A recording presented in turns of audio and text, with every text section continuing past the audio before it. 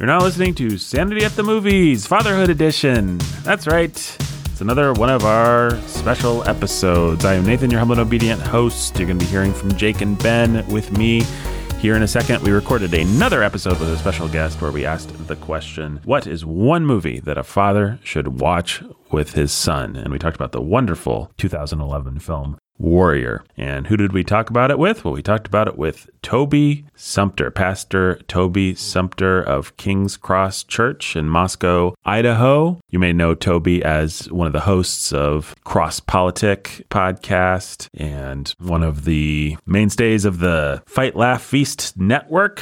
You can find more of his work at tobyjsumpter.com or, of course, FLF, that's Fight, Laugh, Feast network.com. Listen to Cross Politic. Toby wanted to talk about Warrior, his pick for a great father-son movie. And so without further ado, I'll take you to a conversation between Toby and myself and Jake and Ben. Here we go. All right. We are joined by the great Toby Sumpter. And we are talking about a movie that I'm not going to say it's the greatest movie ever made. I'm not going to say it's one of the greatest movies ever made. I am going to say if you've got eyes and you've got ears and those eyes and ears are in some capacity connected to a heart of some sort, and testosterone also flows through that heart and through those eyes and ears, then you probably got done watching this movie and thought that's the greatest movie I've ever seen. This is a fantastic movie. And it is, of course, Warrior. And this is the Toby Sumpter pick for one movie that a father should watch with his son. And just to get our bearings and understand who we're talking to, Toby, what is your favorite movie of all time? Ever. Oh, like favorite movie all time ever? Yeah. Oh, man, I'm terrible at things like this. The guy that we just had on who's said Predator. So you can't do worse. Or better. I don't think I've seen Predator. So I don't know. Like, I really love Master and Commander. Fantastic. I like Gladiator. Just like Russell Crowe. Apparently, I have a Russell Crowe thing. Yeah. Yeah. I'm trying to think what else have I watched that I've really enjoyed. I liked a lot of the old Harrison Ford movies. I don't know. He was in like those Tom Clancy novels, Jack Ryan type stories. And yeah, I'm probably missing something obvious, but there's a few of my favorites. I have often wondered, because I haven't seen Clear and Present Danger since I was a kid, but I'm like, I wonder how that movie plays now. Right. Now that we've all decided the government is just one big conspiracy, everything's CIA, all the conspiracy theories have come true. It'd be interesting to go back to some of those early Tom Clancy things. Another one I really like is Live, Die, Repeat. Oh, yeah. With Tom Cruise. What was it? Cruise. Yeah, Emily Blunt. Is that Emily Blunt or who's the... Yeah. I don't always like Tom Cruise can be a real slimeball, but I don't know. We've actually watched that on a few New Year's Eves. I think we accidentally watched it one New Year's Eve, and then we were like, that was pretty good. Yeah. Mm-hmm. And it's just a fun action movie. Yeah. There's some good, true masculinity in that story too, of a man basically having to die every day in order to win. Yeah. Well, plus it's such a savvy use of Tom Cruise realizing that many people think that he is a slime ball and deserves to die every day. See that little Scientologist die 4,000 times. It's a good image rehab moment for him to pick a movie like that. It's incredibly smart. We are here to talk about an even manlier movie, Warrior. And Toby, this was your answer for the question, one movie a father should watch with his son. So why did you pick this film? Yeah, I stumbled on this movie, I don't know, probably like 10, 12 years, or I don't even know when it came out. I didn't check what date it came out, but probably 10 years ago. I like other movies I like the old Rocky. Sure. And so there's definitely some like Rocky-esque flavor to this. But I think the thing that made this stand out a little bit more for me was I would say, not an incredibly deep movie, but it has more depth maybe than most of these sort of fighter-esque movies. So I'm not here arguing that it's incredibly deep, high art, but I would say it's good folk art. And it opens with Nick Nolte's character. He's a recovering alcoholic, failed father, listening to Moby Dick in his car, going to an AA meeting at a church. And just right there, so Moby Dick is sort of this, Herman Melville is playing in the background in several key moments in the story, which kind of already, I think, I just appreciate that. I mean, even if that was, the movie maker sort of sprinkling something literary on top, I think it works. Mm-hmm. And I appreciate that thoughtfulness. Herman Melville was I would describe him as a Christ-haunted man. I don't know if we really have it doesn't seem like he knew the Lord Jesus, but he had grown up, I think, Presbyterian. And I think Moby Dick is perhaps the greatest example of his Christ-hauntedness. And so it kind of sets a tone for the whole story of this sort of feelings of obsession, of fear, looming despair. Mm-hmm. And failure. And that's the story. I mean, the whole Moby Dick story is this obsessed, crazy captain who's going to die trying to face his nemesis and take everybody down with him. Yeah, exactly. So why this movie? I think it's one of the key temptations that the devil brings to men is the temptation to despair. And I think it opens with a man who's lost everything, literally, because of his idolatry to alcohol. And so the story opens in a really hopeless place. I mean, he's going to AA, but he doesn't, he's alone. And clearly the story actually implies that he's become a Christian. He's going to church. There's a Bible in his living room. Mm-hmm. And in the opening scenes, one of his sons shows up out of the blue, who is pretty angry and bitter because of the way that he abandoned their family. The dad abandoned their family and says, something like, "So you found Jesus now." And apparently his wife, the boy's mom, died of, I can't remember, some kind of sickness. Cancer, I think. Yeah. And he asks, "Where was your Jesus?" when the mom was coughing up blood. And so there's a broken, mangled family due to the father's sins. The sins have been visited on his two boys. And so that, I appreciate that literary flavor that opens, sets a tone. If you know the story of Moby Dick and you know Herman Melville, I appreciate that flavor, and it fits. The central conflict is over the failure of this father visited on his two sons, resulting in their completely broken fellowship. There's enmity, there's animosity, there's bitterness. But I think the other thing that it also identifies is that maybe in the midst of the mess, the one virtue that the father had, even in the midst of his alcoholism, was teaching his sons to fight. Taught both of his boys how to wrestle in particular. Was apparently probably a pretty hard and harsh dad, pushing them to succeed and win a lot of competitions and so on. But he's got around his living room all these medals and pictures of their successes, his son's successes and their wrestling. I think it's interesting that it's that shared love of wrestling and fighting that actually is part of the engine that begins reconciling the father and his sons. And of course, back of that is the father has begun to fight his sin. He's gone to war with alcoholism, and God's begun to give him a little bit of victory. But now he's got to take the fight to his sons. And actually, in actual fact, God brings the fight to him. The one son just shows up out of the blue, pretty angry and bitter, but pretty quickly asks his dad to be his coach. He wants to train for a big fight. He doesn't want any kind of relationship with his dad. He makes it really clear, "I don't want to be your friend. I just want you to be my coach. The one thing you were good at was being a coach," he says. And so they strike up this uneasy bargain for his dad to begin coaching him again. And then, meanwhile, you have this other son who has a bit of a family, but has cut everything off from. So Tom Hardy is the first son who was in the military, is angry and just wants dad to coach him. And then Joel Edgerton plays the other son who has a wife and a daughter. And he's in his own trouble. He's got some financial problems and then starts fighting on weekends, and that causes him to get suspended from a teaching position. And so I think Warrior's a great movie for dads to watch with their sons because it accurately depicts the way male sin affects families and society. It's traumatic, not just in families, but we're witnessing the meltdown of men. And that's what's driving so much of the breakdown of our society. But I also think it accurately depicts what a male repentance looks like. I think oftentimes even the Christian church overly feminizes what repentance looks like. And I'm not talking about something as superficial as tears. I just mean a lot of our piety is heavily feminized. It's overly sharing, trying to plumb the depths of your feelings, coffee dates, looking deep into each other's eyes. And a bunch of dudes say, I don't have any use for that. And then think they don't have any use for repentance and they don't have any use for Jesus.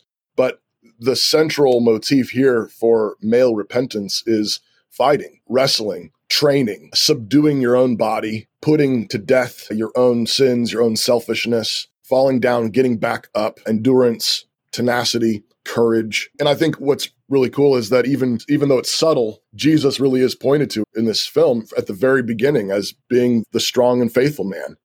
And he's the one who gives the mercy and the grace to Christian men to lead and love faithfully. It's interesting that it turns out that all three men have kind of their own noble goals, even as they fight with and alongside one another, culminating in this big international tournament. Joel's character wants to save his own house. He's trying to provide for his wife and his daughter had a pretty significant medical crisis where he'd spent all his money. Even Tom Hardy's character has come back from the war and had promised another soldier that he would take care of his wife if he died, and that soldier had died in a friendly fire accident. And so we find out that even though he's kind of angry and bitter at his dad, he really wants to provide for this widow. And so there's some really cool things there. And I think the last thing I'll mention and then stop yakking at you, but I also really appreciate just a couple of little things that aren't major themes, but I appreciate the fact that Joel's character in particular has to make decisions that are unpopular with his wife, and she has to struggle with his leadership. And that doesn't necessarily mean that all his leadership decisions are the best or right, but I really appreciate the fact that it depicts that, and he's still a hero. So often in a lot of modern movies, if you go against your wife, it's going to come back and bite you. And the moral of the story is going to be that you should have listened to your wife. You should have submitted to your wife. Mm-hmm. But this is one of those rare movies where actually she comes around to cheer him on and really does submit to her husband. I really appreciate that.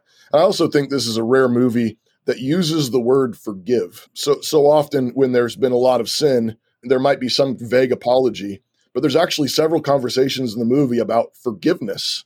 And it actually uses the word accurately. In one conversation, the dad is pleading with Joel's character, "Can't you please forgive me?" And he says, "Yeah, I do forgive you, but I don't trust you." And that's actually a really biblical distinction. Yep. It's an important biblical distinction. Especially in situations like that, right? Yeah, absolutely. Yeah, he's cut off all communication. He doesn't want his alcoholic dad around his daughter and his wife. And that's actually oftentimes the hard decision you have to make to be a faithful man. So he forgives him. He's not going to hold the sin against him anymore, but he doesn't trust him yet. You've got to rebuild that trust. And then even the brothers have a conversation about it later on. "You forgave Dad?" "Yeah, I forgave him, but that doesn't mean everything's fine." And so even at the very end of the movie, there's a breakthrough that's happened, but it's not over yet. There's a breakthrough at the end of the movie that I won't give away, but it's not all puppy dogs and rainbows at the end of the movie. Mm-hmm. There's still sin that's going to have to be dealt with and repented of, and trust is still going to have to be restored. So that's some of the reasons why I think this is a great movie for dads and sons to watch. Yeah, I love how hard won everything is in this movie. You've got two things. On the one hand, it's a very movie. Like there's, oh, really? The brothers are going to fight each other. Like we're going towards this kind of thing that you can feel the gears of the plot turning to make happen that maybe wouldn't happen in real life. But on the it's other very hand, typological, though, because I'm sorry to interrupt, but the idea that the sins of the fathers are visited on the sons, and that ends with the brothers fighting. I don't know, something about Cain and Abel, and goes back to the earliest typology. Right. But yeah, then on the other hand, you realize how cheap so many of our narratives and so many of our movies are in talking about redemption and talking about forgiveness and depicting these things. So many movies will depict forgiveness as a kind of one-time act, just okay, I forgive you, let's hug, the music swells, now everything's good. And forgiveness is actually an ongoing process. It takes your whole life. We have a pastor that describes it as like a furnace that you have to keep throwing the fuel of God's love into so that you can keep forgiving the person. It's not just, I've forgiven you, now everything's great, especially with these big kind of generational personality defining, soul defining sins. And so I can't think of many movies, and certainly not movies that are fighting genre type movies, that get at sort of how hard won that is. And I love how messy everything is at the end. It's not just, well, we did the one thing, so now everything's great. Yeah, if we can just be a little spoilery, which I think we should. Spoilers. Yeah, spoilers. Here. But I love the ending where Tom Hardy is broken dad, and dad loses a battle, Dad's drunk in the hotel room, listening to Ahab wreck everything and screaming. And that's that vulnerability at that moment where he's broken, because that's the moment Tom Hardy grabs him and is softened towards his dad. But then Dad doesn't actually recover, and we have no idea what's going to happen next. Dad makes his way to the fight. Dad's off in the shadows. Dad's proud. Dad's happy. Dad could be telling himself any number of stories at that moment. But there's a ton of work to be done if there's going to be any real reconciliation. What we know is that the brothers have fought through something together. And that's a big step. And I'm sorry and I love you. Really, really powerful moments in a really great film. That's incredibly well. I had not seen this movie. I had always wanted to. I had not seen it before. And I sat and watched it with my son, and I thought it was going to be a movie that I broke down over a couple of nights because I'm old now and don't stay up late. But once we started it, we were in it to the end. Yeah. It's truly great. But it's great. And the Ahab stuff works. I mean, you could see that feeling so... heavy-handed. Hoity-toity, presumptuous kind of. Like Toby said, we're sprinkling a little culture, a little literary allusion onto... Who's actually read Moby Dick? Right. You see movies like this all the time where they're like, let's make this movie feel deep and thematic by quoting... To be, or not to be. We just watched a clip from a... Right, yes. Star Trek VI, The Undiscovered Country. And a Shakespeare quote had a very hammy Klingon death. It was great. Yes. But this movie works. I always feel a little double-minded about a movie that takes such obvious advantage of someone's pain, but you could tell that Nolte has lived this, that both of these men in some ways have lived this, and so you're getting something that's much more There's real. A depth to their performances. And for that reason, yeah, these guys have experienced some real pain.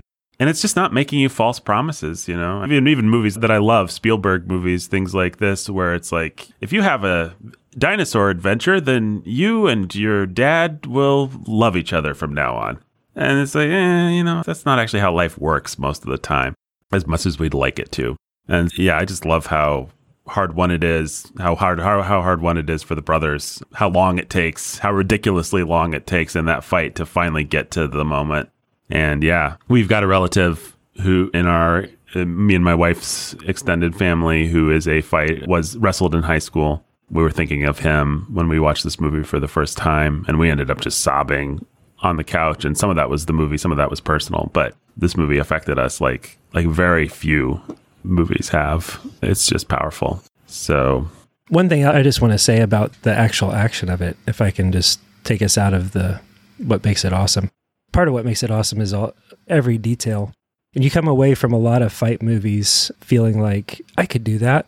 Yeah, I'm going to go to the gym. I could be Rocky. Yeah. And this movie handles its action so well that you come away saying, I could never do that. Yeah. This is a different class of person. And they manage that with actors.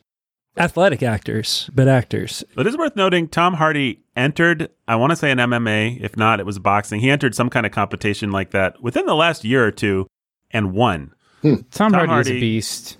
He's not these are a great man, but he is something. They're legit guys, but that's part of the beauty of it, too, is I actually like, it's just like... pretending to be a tough guy. Yeah, I like to watch MMA. I admire that sort of thing. I don't know. I've done a little Muay Thai, and it's something called Kala, which is a downstream of Krav Maga. And it's hard stuff.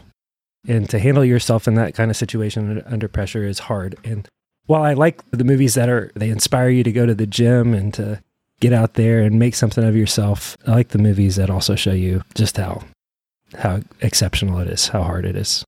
And there's just every detail, so many choices from a movie making standpoint are just right. And really elevate this movie to high level. You call it folk art, pop art, and it is, but it is high level folk art where it may not be prestige, but it's very, very smart. It's such a pulpy movie. You step back and think about it. Yeah, having the two brothers have the climactic fight against each other. The brothers are going to fight, and hey, one of them's a war hero, and there's this whole other backstory of this thing he did, and we're spoiling everything now. The army's coming to get him because he deserted. It's just like feeding in all these genre tropes and just mashing them together. And it has got almost a superhero feeling when you get to the final battle. Like your two dudes are going to face each other. And yet, it scores so many points for feeling like real life. and real emotions. Like, and that's ingenious. That's what you want from a movie that's going to draw on pulp stuff and let you have that feeling of, hey, we're going to play in the biggest, broadest, most colorful strokes we can.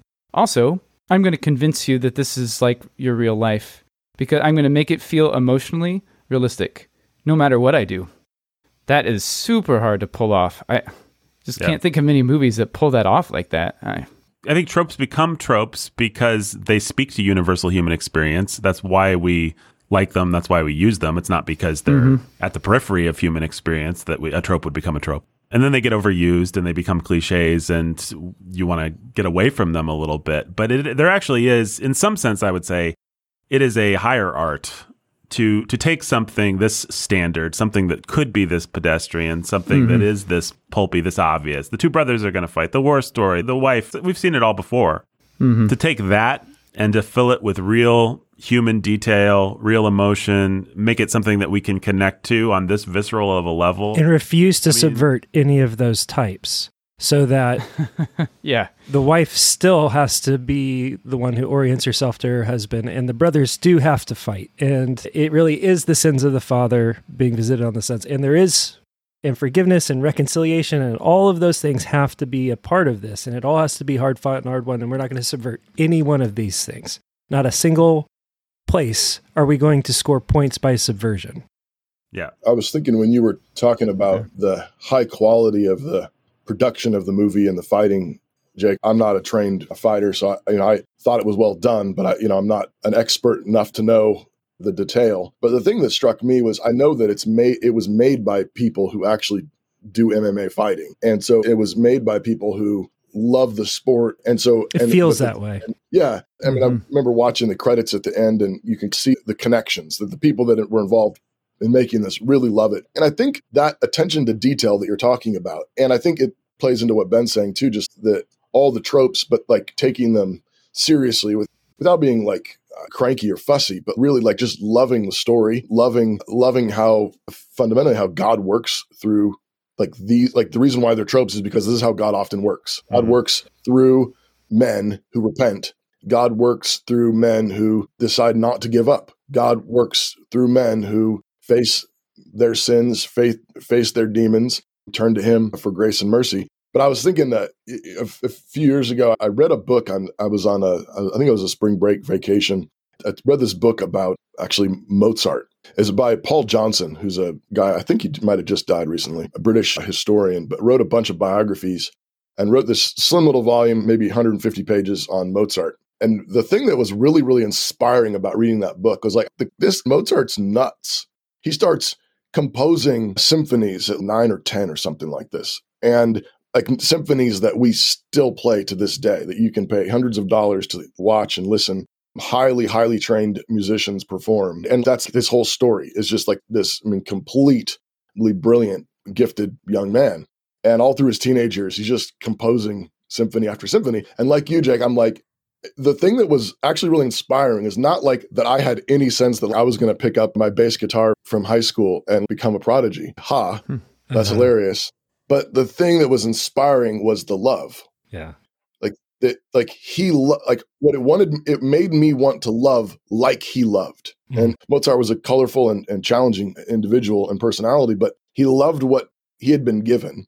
And that was inspiring. And I remember the quickest thing that I right away was trying to think of, my own dad came to the Lord, and I think in college. And I think one of probably the two things which seem really disparate that I think most impact me to this day would be, number one, his love for Jesus. And the way that he demonstrates that is he's committed to doing evangelism all the time. He just goes out and hands out literature and strikes up conversations. And because that's how Jesus found him, was friends who cared enough to tell him about his sin and his need for a savior. And so he, to this day, I just saw him last week, and he's still telling me about how they're going to go down and he's going to do evangelism in downtown Houston. And he's still telling people about Jesus. And I love his love. And that love inspires me. And then secondly, and it's just completely different note, but we moved a bunch growing up, 4 or 5 times, like really big moves, cross-country moves. And my dad had worked for a moving company in college. And so he always packed us up himself, packed us into these moving trucks, moving vans, and then moved us across the country. And I can still remember watching my dad. He was like the super Tetris guy. who could make everything, and everybody from church would come and say, Mark, you're not going to be able to fit it in the truck. And he'd be like, no, I'm going to do it. And he would do it most of the time. We left a few things behind here and there. But this is a little thing, but he loved taking care of his family that way by packing a truck and moving us safely across the country and making sure that everything arrived safely. But those would be other examples, though, of loving things deeply. I think this movie does that. It loves the fighting. It loves the action. It loves even those tropes of father and son and the way that God brings healing and restoration. But I also think that that's why it's, like you say, it's inspiring, not because I'm going to go to the gym. It's not like that kind of inspiring, but it is inspiring for you to love the things that you're called to love. And it's inspiring for you to fight the things that you are called by God to fight and struggle and wrestle and endure and trust that God is going to bless it and bring you out the other side. This is why so many father-son stories are also sports stories, and why so many sports movies are made with such affection, because they're always about fathers and sons. And so my own sort of similar story is my parents divorced when I was 5-6 years, and my dad got custody. Now, the backstory is that my dad's parents my grandpa had 3 jobs. When he was in junior high, my grandma came to him and said, look, Michael needs you at home more. Let me go to work. All the kids are in school. Let me go to work just a little bit and come home in the evenings. And he did. And my dad was into baseball. My grandfather knew nothing about baseball, but he decided he was going to be my dad's coach and just figure it out. And so that cemented my dad, because it cemented his relationship with his dad. It cemented them as a baseball family and my family as a baseball family. So when my mom left, baseball was all really, I think that the main thing my dad had to process his fatherhood through. And so my life became about baseball growing up. We were always on the ball field, and Dad was a great coach. And he was a good dad in lots of other ways, but he was at his best on the ball field, which is something I came to resent by the time I hit high school, and something I've only later come to appreciate and really understand, especially as a pastor who's worked through other people with their coming out of broken homes and single dads. I see how easy it is for a man to check out, to quit, to walk away, and to see that that was the place where my dad doubled down and built our relationship through baseball. And it's silly and it's a sport, whatever, but it is the place where he doubled down and was at his best. And so it's just like, now it's a thing for my family too. It's what I give to my kids. And hopefully I'm able to give them more. But that's what you see in all of these movies, where you have the affection for the sport is inseparable from the affection and the pain of the relationship with the father. So whether it's something dopey like Field of Dreams or something like Hoosiers or Warrior, it's always a daddy story. And the love and attention to detail with the sport, that's why it gets so much attention in those types of movies, because it's so much about fathers and sons.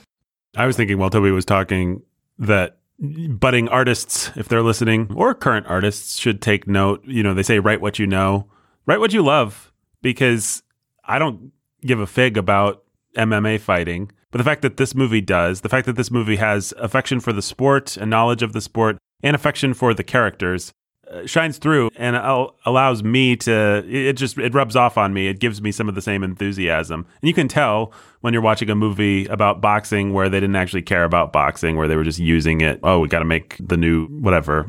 Mm-hmm. And you can tell when someone's writes a movie about or makes a movie about a composer and they care about music, and when they don't. And it really makes a difference. It's just some of the magic, some of the juju that shines through an artistic work. But you can tell when someone's writing down to their characters, when they think their characters are worse than them, and when they really love them. And one thing that's great about this filmmaker is I don't think he looks down on Nick Nolte. I don't think he looks down on Tom Hardy. I don't think he looks down on Joel Egerton. It'd be so easy for the movie to be made in a way that was snide, or in a way that would allow us to pat ourselves on the back and say, isn't it terrible that some men give themselves to alcohol? And isn't it terrible that some families are broken? There's a way to make that movie, but this movie loves its characters. I think that's one of the things that's so powerful about it. And it's one of the things that kind of carries you through the pulpier stuff. If you were tempted to sneer at the fact that the two brothers are going to be mythologically pitted against each other in a way that probably wouldn't happen in real life, you go with it because the movie is enthusiastically saying, we love these guys. We want these guys to have redemption. We want them to come together. Don't you want this? Don't you, sure, maybe it wouldn't happen in life, but don't you want it to happen in the movie? And in life? And I think that, and in life. In life. Yeah.